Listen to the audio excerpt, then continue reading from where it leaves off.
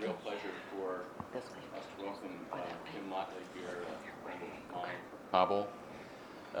Kim began her career as a public defender in Milwaukee, but in 2008 she decided on an adventure, which was supposed to be a short-term prospect, and to go to Afghanistan as part of a State Department program to train defense lawyers. Like many people who go to Afghanistan, a brief sojourn became a long-term project, and she's been there ever since, in addition to her activities in other countries around the world. She's now a global litigator, defending individuals and doing her pro bono work in various parts of the globe, and majority of her work is still in Afghanistan.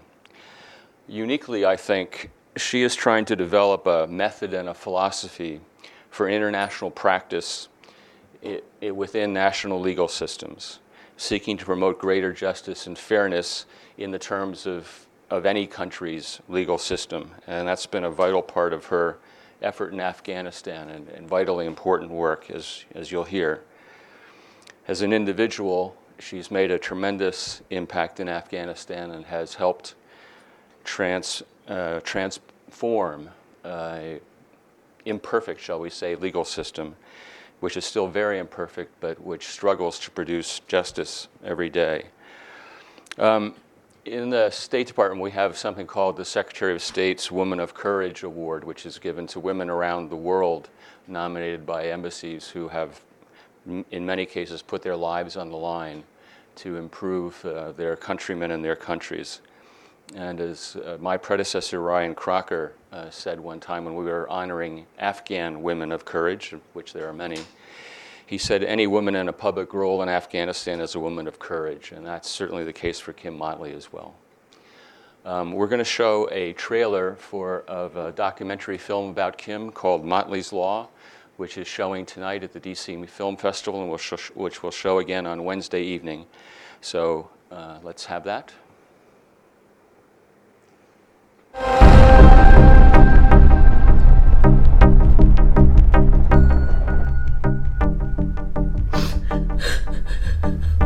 Do the Afghan laws not mean anything? Or you just do whatever? You can't just make up laws. We have to recognize Afghanistan will not be a perfect place. I'm not supposed to do this. I'm just pushing my way through because I'm tired of fucking waiting. So the court is relying on the forged signature and the illegal documents for their decision? Is that what he's saying? Well, every system is corrupt. But yeah, there's certain levels. This is at extreme. Really, asshole, you have to honk? Jackass. I'm not gonna talk right now because I want to listen to my music, please. Excuse my charisma, vodka with a spritzer, swagger down pat, call my shit Patricia. I came here for the money, and I'm not ashamed to admit that, and it just became something else. So misunderstood, but what's the world without enigma? Two bitches at the same time, synchronized swimmers. Got the girl twisted cause she open when you twist her. Never met the bitch, but I fuck her like I missed her.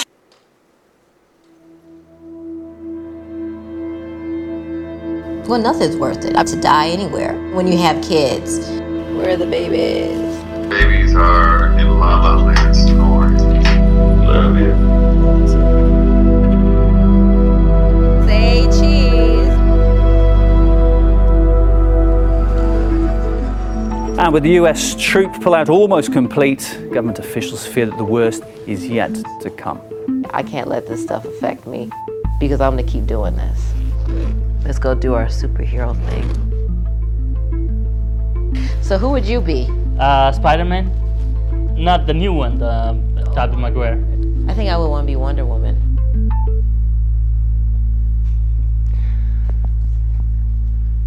So, ladies and gentlemen, Kim Motley.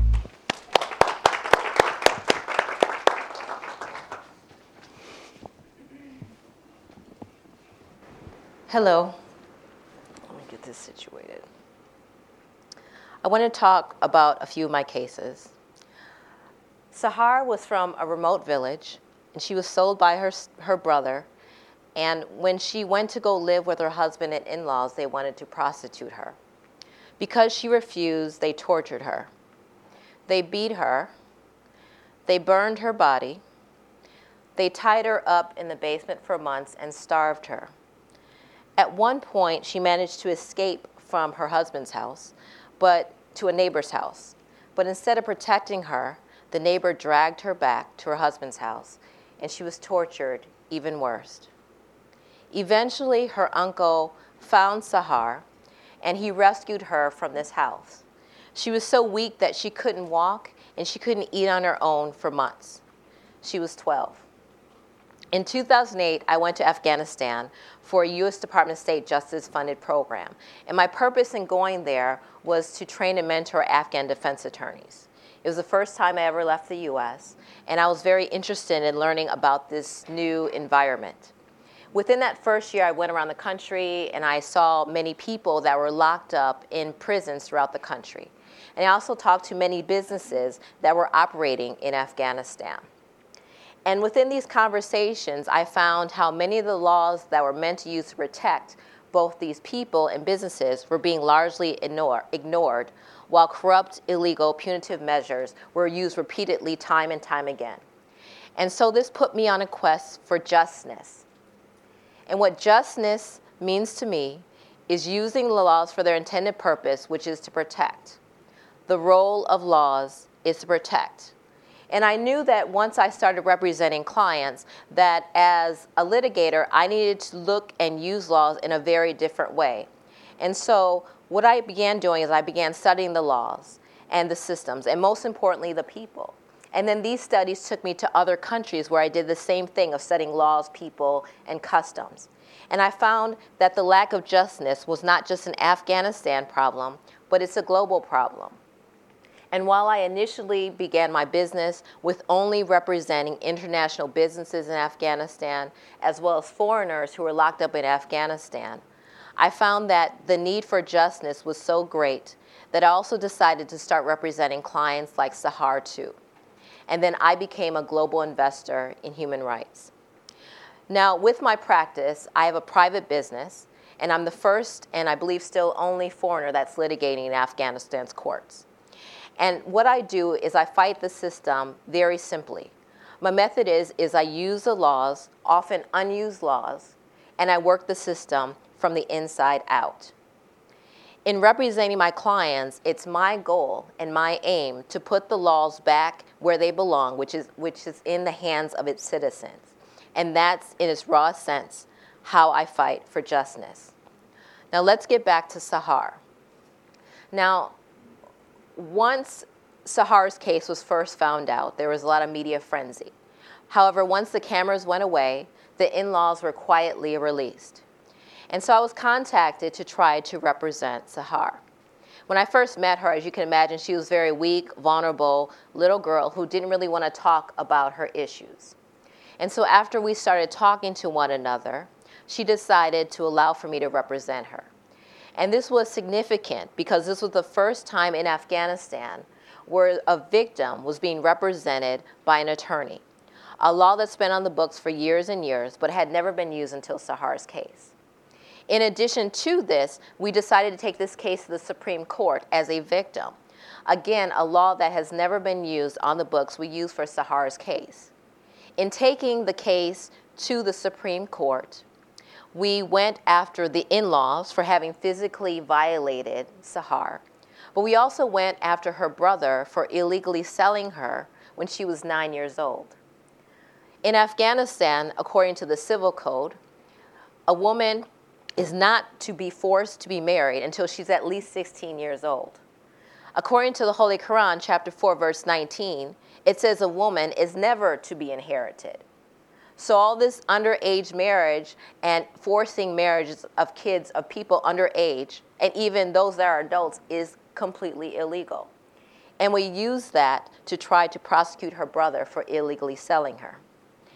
In addition to this, we also decided to sue for civil compensatory damages. Again, using a law that's been on the books in Afghanistan for years and years that had never been used until Sahar's case. And so we took this case to the Supreme Court, and we went together. And there we were, in front of 9 Supreme Court justices, me as an American lawyer, and Sahar, a young girl who, when I first met her, would not speak above a whisper. She found her voice, and she told them that she wanted justness, and it was beautiful to watch.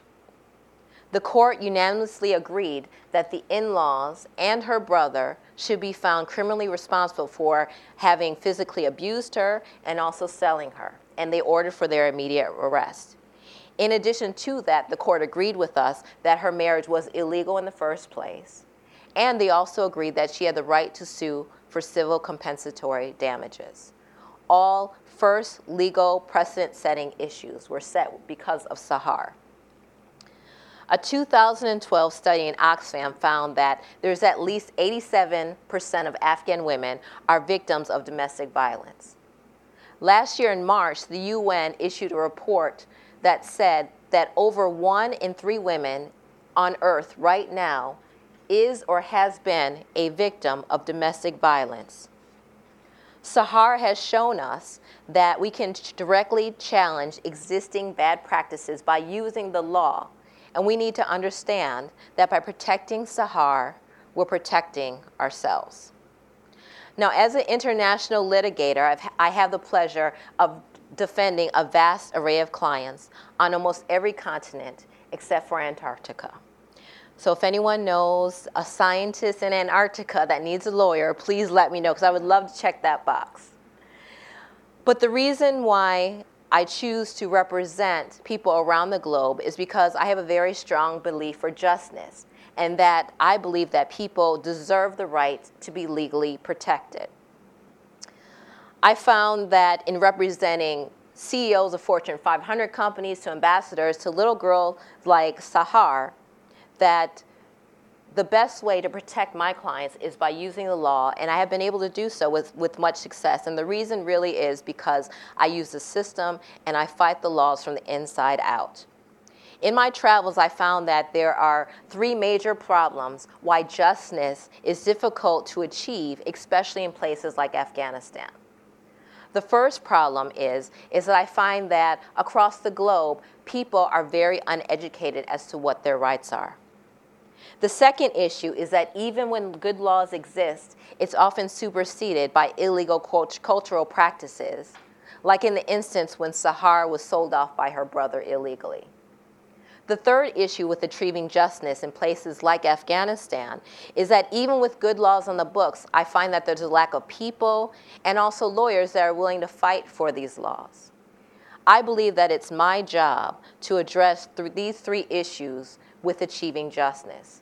I also believe that it's my job to not just work in representing my clients, but it's also my job to give power to my clients so that they can then take the laws and represent themselves, because the vast majority of people in this world just do not have access to lawyers.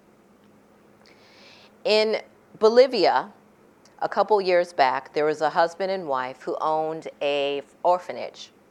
In the orphanage, there were allegations that the husband may have sexually assaulted some of the girls that were in the orphanage. So the prosecutors hired 5 separate experts to go in and investigate and talk to the kids. In these investigations, they found that several of the girls that were under the age of 6 had reported that, yes, they had in fact been sexually assaulted. They found a 17-year-old girl who was pregnant by the husband. And so the prosecutors decided to charge the guy, the husband, and he was convicted for 15 years for sexually assaulting 2 of the girls. One girl in particular was part of the indigenous population in Bolivia, and she testified in open court what he had done to her. For whatever reason, 3 years after this incident, another prosecutor decided to charge one of the doctors, Dr. Alvarez in this case, for giving false ideology, basically saying she gave a falsified medical certificate.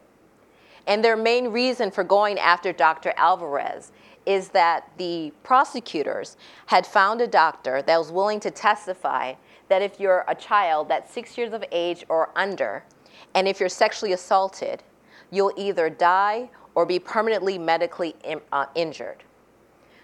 Now, I represent Dr. Alvarez, and this was a huge case. And the reason why it's huge is because not only was she facing 8 years in prison simply for doing her job, and according to the Bolivian Constitution, People have a right to their scientific opinion, which is what we were able to use in court. If we lost this case, think about the bigger consequences. And that's what I try to do with a lot of my cases, think about the bigger picture. If she was found guilty of giving a false certificate, and if in fact the prosecutor's new theory of a child that's under the age of 6 can't be raped unless she's dead, what will this do to the country? Number one, any kid that's under the age of 6 from this day going forward can never really allege that they were raped because they would be dead. And so that case, that charge would not stick. The second issue is that if Dr. Alvarez is found guilty from a legal perspective, this case could then be used to release any other current pedophiles that are in prison that raped a kid under the age of 6, because medically it can't happen, according to the state's theory. And thirdly, and perhaps one of the most important reasons why I decided to take this case, is that as professionals, it discourages professionals from getting involved in such cases, because they may face prison time for simply doing their jobs. Now, when we finally were able to track down some of the other experts that testified, we had to track them down, we found that the prosecutors had threatened them, that if they got involved with our case, that they were going to hurt them. But they were able to and willing to testify on behalf of us. And we were able to actually get this case dismissed, thankfully. And we need to understand that this is another example that by protecting Dr. Alvarez, we're protecting ourselves. Now, religious persecution creates a toxic environment for violent extremism to take hold. When people are denied their right to practice religion, they can become more alienated and resentful against their government, which can ultimately weaken governments and can invoke draconian laws to further cause instability. Back in the 80s, the Taliban were attacking people within the Sikh religion in Afghanistan. Baljit Singh was one of my clients. His family fled Afghanistan, and eventually they ended up in the UK. In the UK, he sought asylum, he was denied asylum, and one day when he went to go sign in while his case was pending, they decided to put him on an unchartered plane back to Afghanistan. Now, according to the UN Convention Against Torture, to which Afghanistan and the UK are both signatories to, it expressly forbids states to transport people to any country when there's reason to believe that they will be tortured. When Baljit landed in Afghanistan from the plane, the Afghan police came on and they immediately arrested him. He was taken to jail, and in jail he was forced to convert to Islam, which they televised. He was tortured. He was forbidden to practice his own religion, and he literally was enslaved in the prison with no charges. Now, Baljit was actually detained with another one of my clients, which is how I heard about his case. And when I immediately decided to take his case, I started questioning, why is he locked up? And they had no answers. And so after almost 2 years of being illegally detained, they allowed for Baljit to be released from prison, but the caveat was he could only be released to my custody. And so within this release, the Afghan government also admitted that they did, in fact, illegally imprison him. Once he was released, that wasn't good enough because there were two governments at fault. The Afghan government was at fault for illegally imprisoning him, and the UK government was also at fault for illegally exporting him back to Afghanistan because there was a reason to believe that he would be tortured. Sometimes what I do, it's my job to challenge the states to uphold not only their domestic laws, but also their international conventions to which they're signatories to. So I talked to the UK government about Baljit, and they agreed that they had, in fact, illegally transported him to Afghanistan. And in a rare sort of instance, the UK government agreed to take him back to the UK, and now Baljit is a citizen of the UK, doing very well and in school and working. This is another instance where justness prevailed. Now, with my job, there's a certain amount of risk that I take both personally as well as professionally. But I do recognize that borders today don't mean as much as they used to back in the day.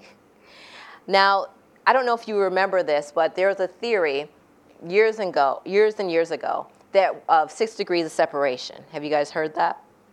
So basically, this theory is that we're all separated by 6 people. Well, according to scientists at Facebook and the University of Milan, we're now 3.57 degrees of separation from each other. So what this means is that our huge global dysfunctional family is connected more now than we have ever been. And we need to understand that the problems that are in Afghanistan are not just Afghan problems, but they're global problems that we all need to deal with and all need to learn how to attack. I found that what started in Afghanistan can translate to other countries because my clients have helped me learn that rule of law means nothing if there's no role of law. And it's my job to bring confidence back to rule of law and to teach systems to respect their own laws through justness. Now, according to the National Studies on Missing Children, it estimates that there's over 800,000 children that are missing. UNICEF has indicated that there's at least 300,000 children that are involved in armed conflict today. In the UK, Natalie had 3 boys, ages 2 months, 3, and 5 years old. She was married, but her husband and her were having marital problems, and so they went to court and they had a custody arrangement with the boys. When Natalie went one day to go pick up her boys, neither her husband nor her boys were there. So she went to the police. Weeks later, she talked to her estranged husband and realized that he had taken them somewhere out of the UK. When she went to the British police, they could only help her to an extent because there was reason to believe that the kids had been taken to Afghanistan or Pakistan, but no one was sure, and the husband wasn't telling anybody where the kids were. Because of the fact the kids were taken out of the country, the police didn't have any authority to get involved. So for a year and a half, Natalie went back and forth with the UK police, and she also hired British lawyers to try to help her with this situation, having no idea where her kids were. So she finally reached out to me to try to figure out, A, where are her boys, and B, to bring her boys back to her. Now, I do things within the legal bounds of the law, but sometimes I have to be a little bit more creative with how I practice law. Afghanistan and Pakistan, neither one of them is a signatory to the International Convention on Child Abduction. So what that means is that Afghanistan and Pakistan have zero legal obligation to get involved in such cases.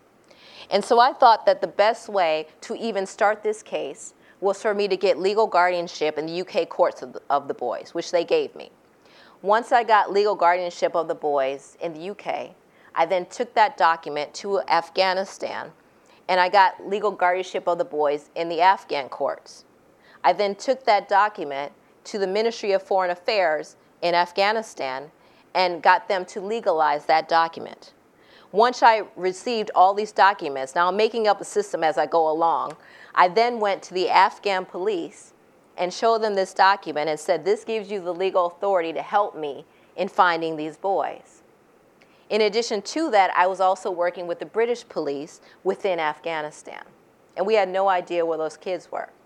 So after several months of combing the country and really digging to find where these children were, which we believe they were in Afghanistan, we finally found them in a northern part of the country.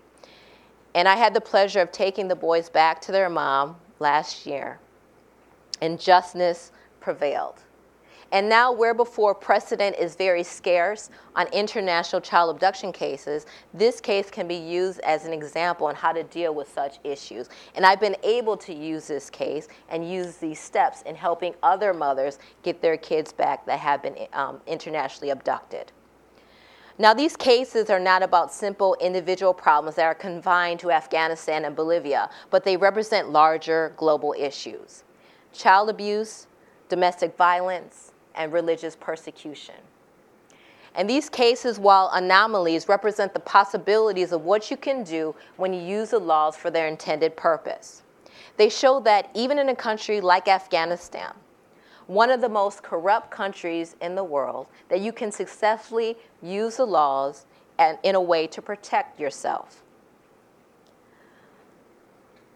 The law is our instrument.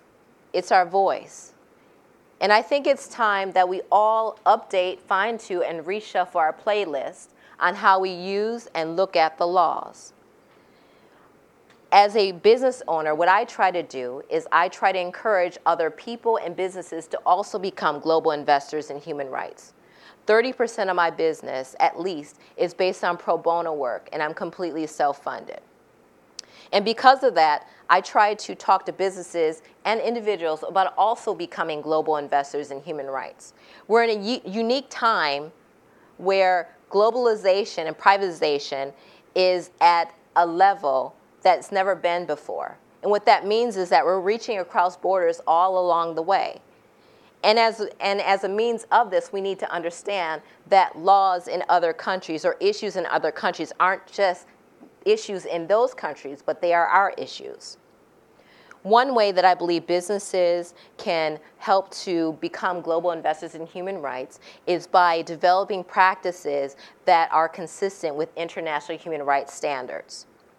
I think we should work towards civilizing the economy as people and as businesses, and understand that the economy is meant to serve the good of the people, and it's not the other way around. By working together collectively in the public, private, and people sector, we can fight against government deficiencies that undermine rule of law, and we can bring confidence back to rule of law. By doing this, we not only become global investors in human rights, but we help people like Natalie, Sahar, Baljeet, and ourselves to improve global markets.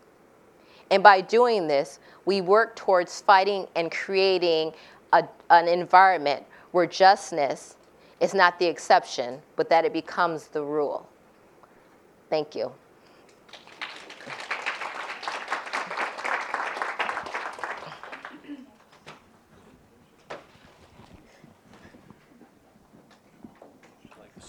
Yes, please. Thank you. Well, Kim, thank you very much for that really interesting and individualistic view, a different view of the importance of rule of law and how to work for it, which is something that is an important part of our endeavor in Afghanistan, but also in development work around the world. I'm curious, just to start off, you went to Afghanistan as a contractor, of which there are thousands, or were in those days at least thousands in the country. You went there as a teacher, and at some point you made a decision to change from being a contractor to an actor within the process that you had come to work on. That was a very dangerous and unique thing to do, to actually become part of the play rather than somebody who was supporting it on the outside. I'm curious, what was the tipping point in your own mind to make that decision to go from being a third party to an immediate party in these kinds of legal cases? Okay. Good question. Well, when I originally came to Afghanistan, I still do practice in the U.S., but at that point in time, I had been a practicing attorney for 6 years. And my specialty has always been litigation. And in 2008 to 2009, I remember visiting various prisons. And in particular, the largest prison in Afghanistan is Polacharki. And I went to Polacharki, just sort of going on a tour. And I remember meeting a British and a South African inmates who later became my clients. And I remember walking by their cell, and they were just sort of really trying to get, I was part of a group, trying to get my attention, like someone's attention within the group. and they were sort of talking over each other, trying to explain their stories, and it just wasn't understandable. And frankly, a lot of people on the tour just weren't interested. And so I remember they had these papers that explained their cases, and one of them, Anthony, actually, looked at me through the cell, and they just were both like, please help us. No one is helping us. And so that scene always has stuck in my brain, because after learning about their cases, I realized that they did not have a lawyer, that their embassies were only there to do a limited amount. And it's important to note that when a foreigner is locked up overseas, it's not the embassy's obligation or responsibility to get them out of prison. It's their responsibility to help with the security and health and safety of them as best as an embassy can. And so they had very limited contact with their embassies, and they seemed very desperate. And so they both became some of my first clients. So that's sort of what got me started in representing people and in quitting the contractor job and, opening my own practice. Well, it's a really unique step to take. So as somebody whose institutions benefited from that, I'm very glad that you did. Part of the dilemma of working within another culture and another legal system is how the different actors within that system will react to each other, react to you, react to notions or different views of justice. And I remember one time I went to a seminar with a USAID seminar with somebody like you teaching female prosecutors, judges, attorneys, law students. And it was really interesting to hear them. It was all women. I was the only male in the room. And it was really interesting to hear them talk about their views about how the legal system would work and what format they were embarked in. So we had everybody there from 25-year-old law students to 50-year-old women who'd been in the legal system for some time. And I was really struck in the course of the discussion, we started talking about violence against women. And it set off a heated debate among the women, with one 55-year-old, more or less, prosecutor at some point saying, I don't know if I would prosecute a husband for beating his wife because maybe she deserved it.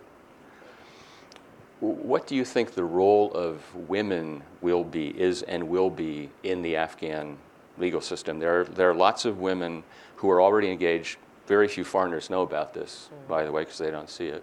There are law classes in the Kabul University that are just for women. So they will be coming into the system. They are coming into the system now. So how do you, from your experience, how do you think that will evolve? Well, I think the sort of, if you look at the news, it's as though Afghanistan is imploding on itself. But that's not what I see. I don't think that's what you've seen. There are people, Afghan women, like you said, that are fighting in the system as best as they can. And I think that they'll continue to fight because that is what needs to happen. I think that there needs to be more understanding of how, it's one thing to know the laws, but it's another thing to understand how to use the laws. And I think that's where it needs to go for women to understand how to use those laws. And so Afghanistan is a strange country to me in that you often see the younger generation of women having a very different idea than the older generation of women. And so there's that clash. And so I think that since I've been there for 8 years, I've seen more women judges. I've seen more women politicians in the medical, in every sector, I've seen more women being represented, which is ideally a good thing. Now, just because you get more women doesn't mean you get the right women. But it's moving towards that. You see more women in media and things like that. So I think it's a country that definitely is always, at least during my lifetime, will be a work in progress. I think we need to recognize that Afghan women deserve the support that we can give them, but also we need to put expectations on them. You know, it's not just about coming to a conference and, you know, telling every problem you have. We need to talk to them about what are your solutions. What are you going to do to fix these problems? And I think the conversations are sort of starting to go that way, which is good. So I'm very optimistic about the progression of women in Afghanistan. And before we go to the audience for questions, just quickly, are you finding in your continuing engagement over the years that the Afghan legal system as such is becoming more accessible to people who need legal assistance? I do feel like it's becoming more accessible. When I first went to Afghanistan, I think there were 200 lawyers that were registered with the Bar Association. Now I believe there's almost 2,000 that's registered with the Bar Association, which is sort of a lot within a 7-year time span. I do feel like women are more aware of their rights. There is now a unit that's set up in the Attorney General's office where women can actually go to and report if they're victims of violence. Now, it's not perfect, but it is there, and that's a start.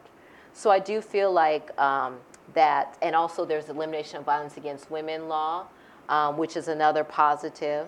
But another thing that needs to be recognized is that most of the things that are in the elimination of violence against women law can be found in other Afghan laws.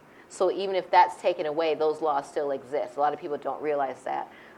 But I do feel like within the legal arena that women are a little bit more aware of their rights and are pushing the rock a little bit higher up the hill. It's a steep hill, but okay. We'll go to the audience for questions. If we have a microphone, if you would state your name and affiliation if you have one. We'll take this gentleman here in the front. Herb Rose, EP Down and Associates. I'm wondering about two issues that I would think that you would, as an American practicing law in another country, would find somewhat difficult to deal with. One is the nuances in law of any country, both your understanding those nuances and then your ability to plead your case. Did you have good translators, and were they familiar with the law, and was that part of that? The second issue is, I think Afghanistan has a reputation for having a lot of corruption, and I wondered how much that entered into the cases that you were pleading. Good question. Well, I'll address your second question first. The best way to fight corruption is just not be corrupt. So I run an ethical practice. I don't engage in corruption. I don't pay bribes.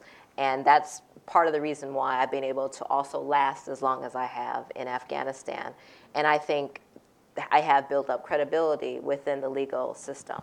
So what I do to try to fight against corruption, aside from not paying bribes, is when I have a meeting with the judge, for instance, and if they allude to a bribe, I'll put that in writing. I'm hyper sensitive about that, so I put everything in writing. And I find that that's a great way to fight corruption, because a lot of people want to do things under the table, but if you're very transparent, it scares people. And people tend to act a little bit better than they would if you don't put things in writing. Now, with regards to how do I navigate the legal system, I hire my translators. And one thing that's very interesting is that in Dari, there's a lot of legal words that can't be translated. So my translators, they need to know Arabic and how to translate that. So every time that I go to court, I put everything in writing. My defense statement, I put my legal arguments completely in writing, and I put everything in English and Dari. In addition to that, there's a lot of laws in Afghanistan that are translated to English, which is obviously my primary language. But even the official translations, I have my translators to retranslate them, because the law and every word is extremely important. So I want to make sure that I'm very accurate with citing the law and the way that I do that. There's not a document that I submit to the court that hasn't gone through at least 2 people before it gets in front of a judge. And I do that not just in Afghanistan, but also other countries. And what I have found is, like, I love reading about different laws. The culture is the issue, no matter what country you're in. Like, for instance, I could do 20 adultery cases in Kabul in front of the same judge, and all 20 will have their own little nuances. So for me, litigation is an art, and it's a craft. And so it's about understanding how to craft your argument to the person you are talking to on that day that will affect them to make the decision that is in favor of your client, if that makes sense. And so it's a real case-by-case basis type of thing. And also, like I said, I talk to people, and I just try to litigate from the inside out, too. I can attest to the difficulty of translation because English and Dari are both nuanced languages, and we sometimes, when we were negotiating agreements with the Afghans, we sometimes spent weeks arguing over the translation of a specific word or phrase. So congratulations. Thank you. Yes, sir. Thank you. I'm Ruhullah Osmani, a scholar with Johns Hopkins Science. Most of the cases you discussed were sort of through formal justice system and also mostly in capital like Kabul and other cities maybe. But there was a report by USAID that more than 80% of the cases are dealt through informal justice system in Afghanistan and mostly in provinces where majority of population live. So I'm wondering if you have gone through those types of cases, especially the women cases. And in that report, it was mentioned that mostly people were satisfied with informal justice system versus formal justice system. We're satisfied? Yes. Okay. So how do you see that in terms of woman and child cases? Thank you. Okay, good question. Well, short answer, I have done cases through the jirga system, through the informal justice system. I've participated in jirgas as a participant, not as a party. I've been in a jirga as the head of a jirga and have given decisions. And so as a lawyer, in every legal system, there's an informal and formal system, including the US. We call it arbitration mediation. And so in my opinion, you can't be an effective lawyer unless you do understand both systems, and that includes in Afghanistan. And so definitely I have worked within the informal system. I do see some positives within the informal system because often the decisions are very swift. It's accessible to more people. And also with the informal system, it's more of a compromise. Like with the formal system, there's a winner, there's a loser. With the informal system, everyone wins something, everyone loses something if you do it right. Now, with regards to the informal system in dealing with women, I don't necessarily believe that's the best way that issues where women are being accused of anything should be handled. And the reason being is because in the informal system, it's hardly ever any women that can participate in the jirga. In the informal system, they often don't even allow the women that are being accused of something to even come in and to give their voice as to why they're being accused of that. And often with women, the decisions may be very illegal. Like for instance, in a jirga that I presided over, the first jirga, my clients, a man owed his neighbor $2,500.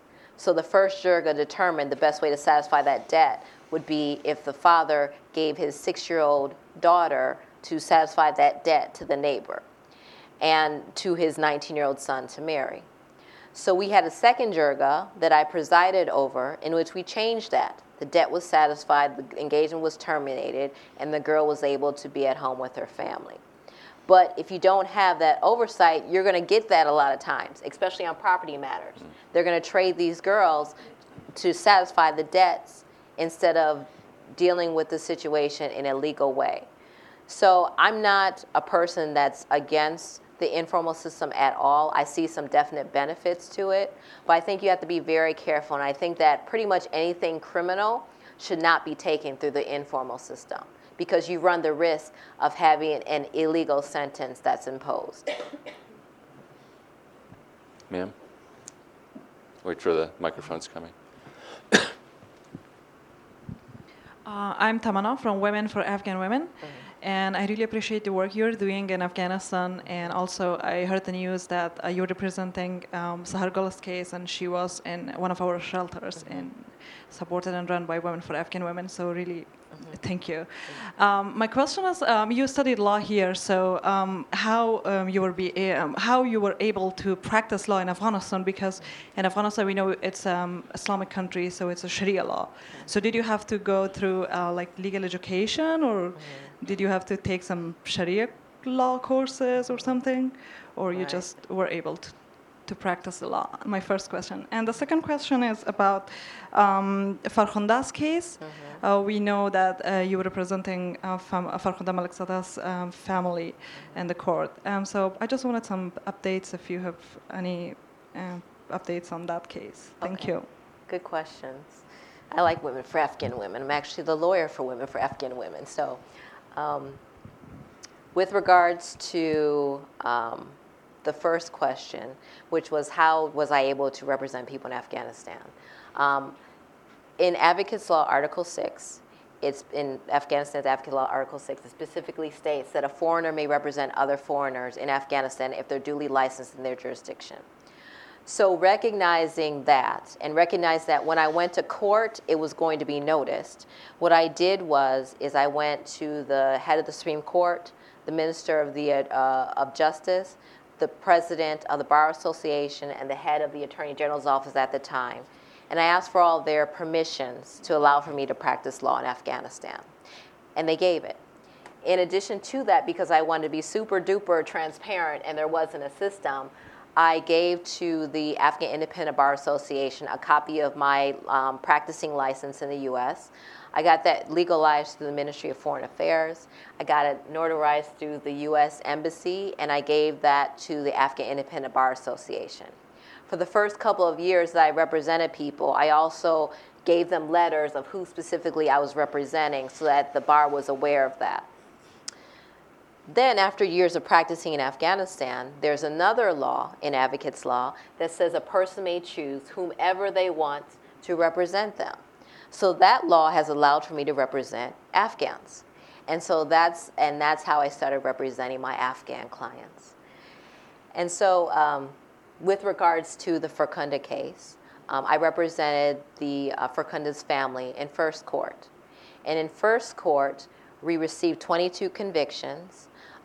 There were 10 police officers that were convicted for failing to render assistance, which I think was a very positive thing, because in a country like Afghanistan, which is a very rural country, the likelihood of a police officer being there to help rescue a woman that's being attacked is very slim. And even if a police officer is there, it's even slimmer than that.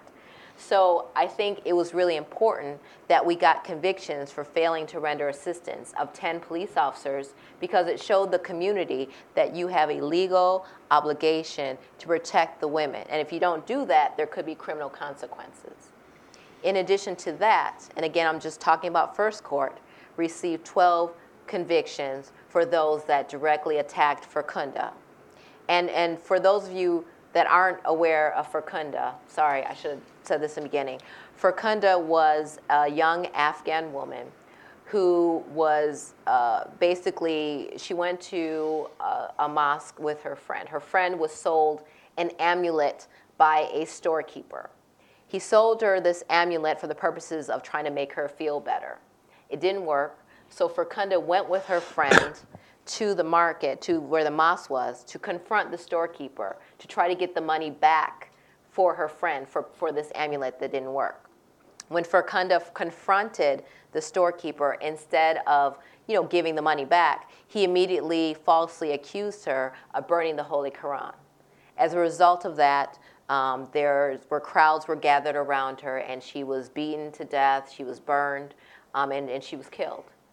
So that's the case we're talking about. Again, in first court, we got 12 convictions for people that were directly involved in her case, and 4 of those convictions were death sentences, including of the storekeeper. So from a legal perspective, I think that was a great outcome. Now in second court, They changed the convictions, as I understand it. I did not represent the family in second court, but as I understand it, there were only 10 people convicted for Facunda's case. The death sentences had been converted to 10 years in prison. Now, objectively speaking, and this case was the first, when we went to first court, it was the first case that had ever been televised in Afghanistan from beginning to end in so many TV stations, which I think was a great thing. When I was walking around Afghanistan, going different places, I was getting stopped all over the place because people were asking, had questions about the case, which I think was great. You know, they were really invested into the legal system, it was a lot of people's first look into the Afghan legal system, which I think was great. A lot of people were disappointed with what happened in second court. But to be honest, I acknowledge the fact that what happened to Facunda absolutely was horrible. It should not have happened. But I think it's really doing a disservice to Afghanistan to look at what happened in second court as a failure, because there were still 10 convictions. When I first came to Afghanistan, you know, one of the first videos I saw were of women being stoned to death, and no one cared, no one did anything, no one was convicted. So this was a real change where there was some responsibility being placed on people for having tortured her. In Supreme Court, that decision was confirmed, where the same 10 convictions held. Now, from a legal standpoint in Afghanistan, if the defendant appeals a sentence, the sentence is not to increase. It's either to stay the same or go down. So the Supreme Court was legally barred from increasing the sentence, which a lot of people wanted. There was a lot of but it's just, that's not how the legal system works. So I think that what happened with Facunda, yes, it could have been better decisions. But I think that the fact that there were 10 convictions should not be looked at as a failure and should be looked at to a certain extent as a legal success, because that would not have happened prior to, 10 years ago. Yeah, and the publicity and the principles that were established in dealing with that case are very important for the future also. Right.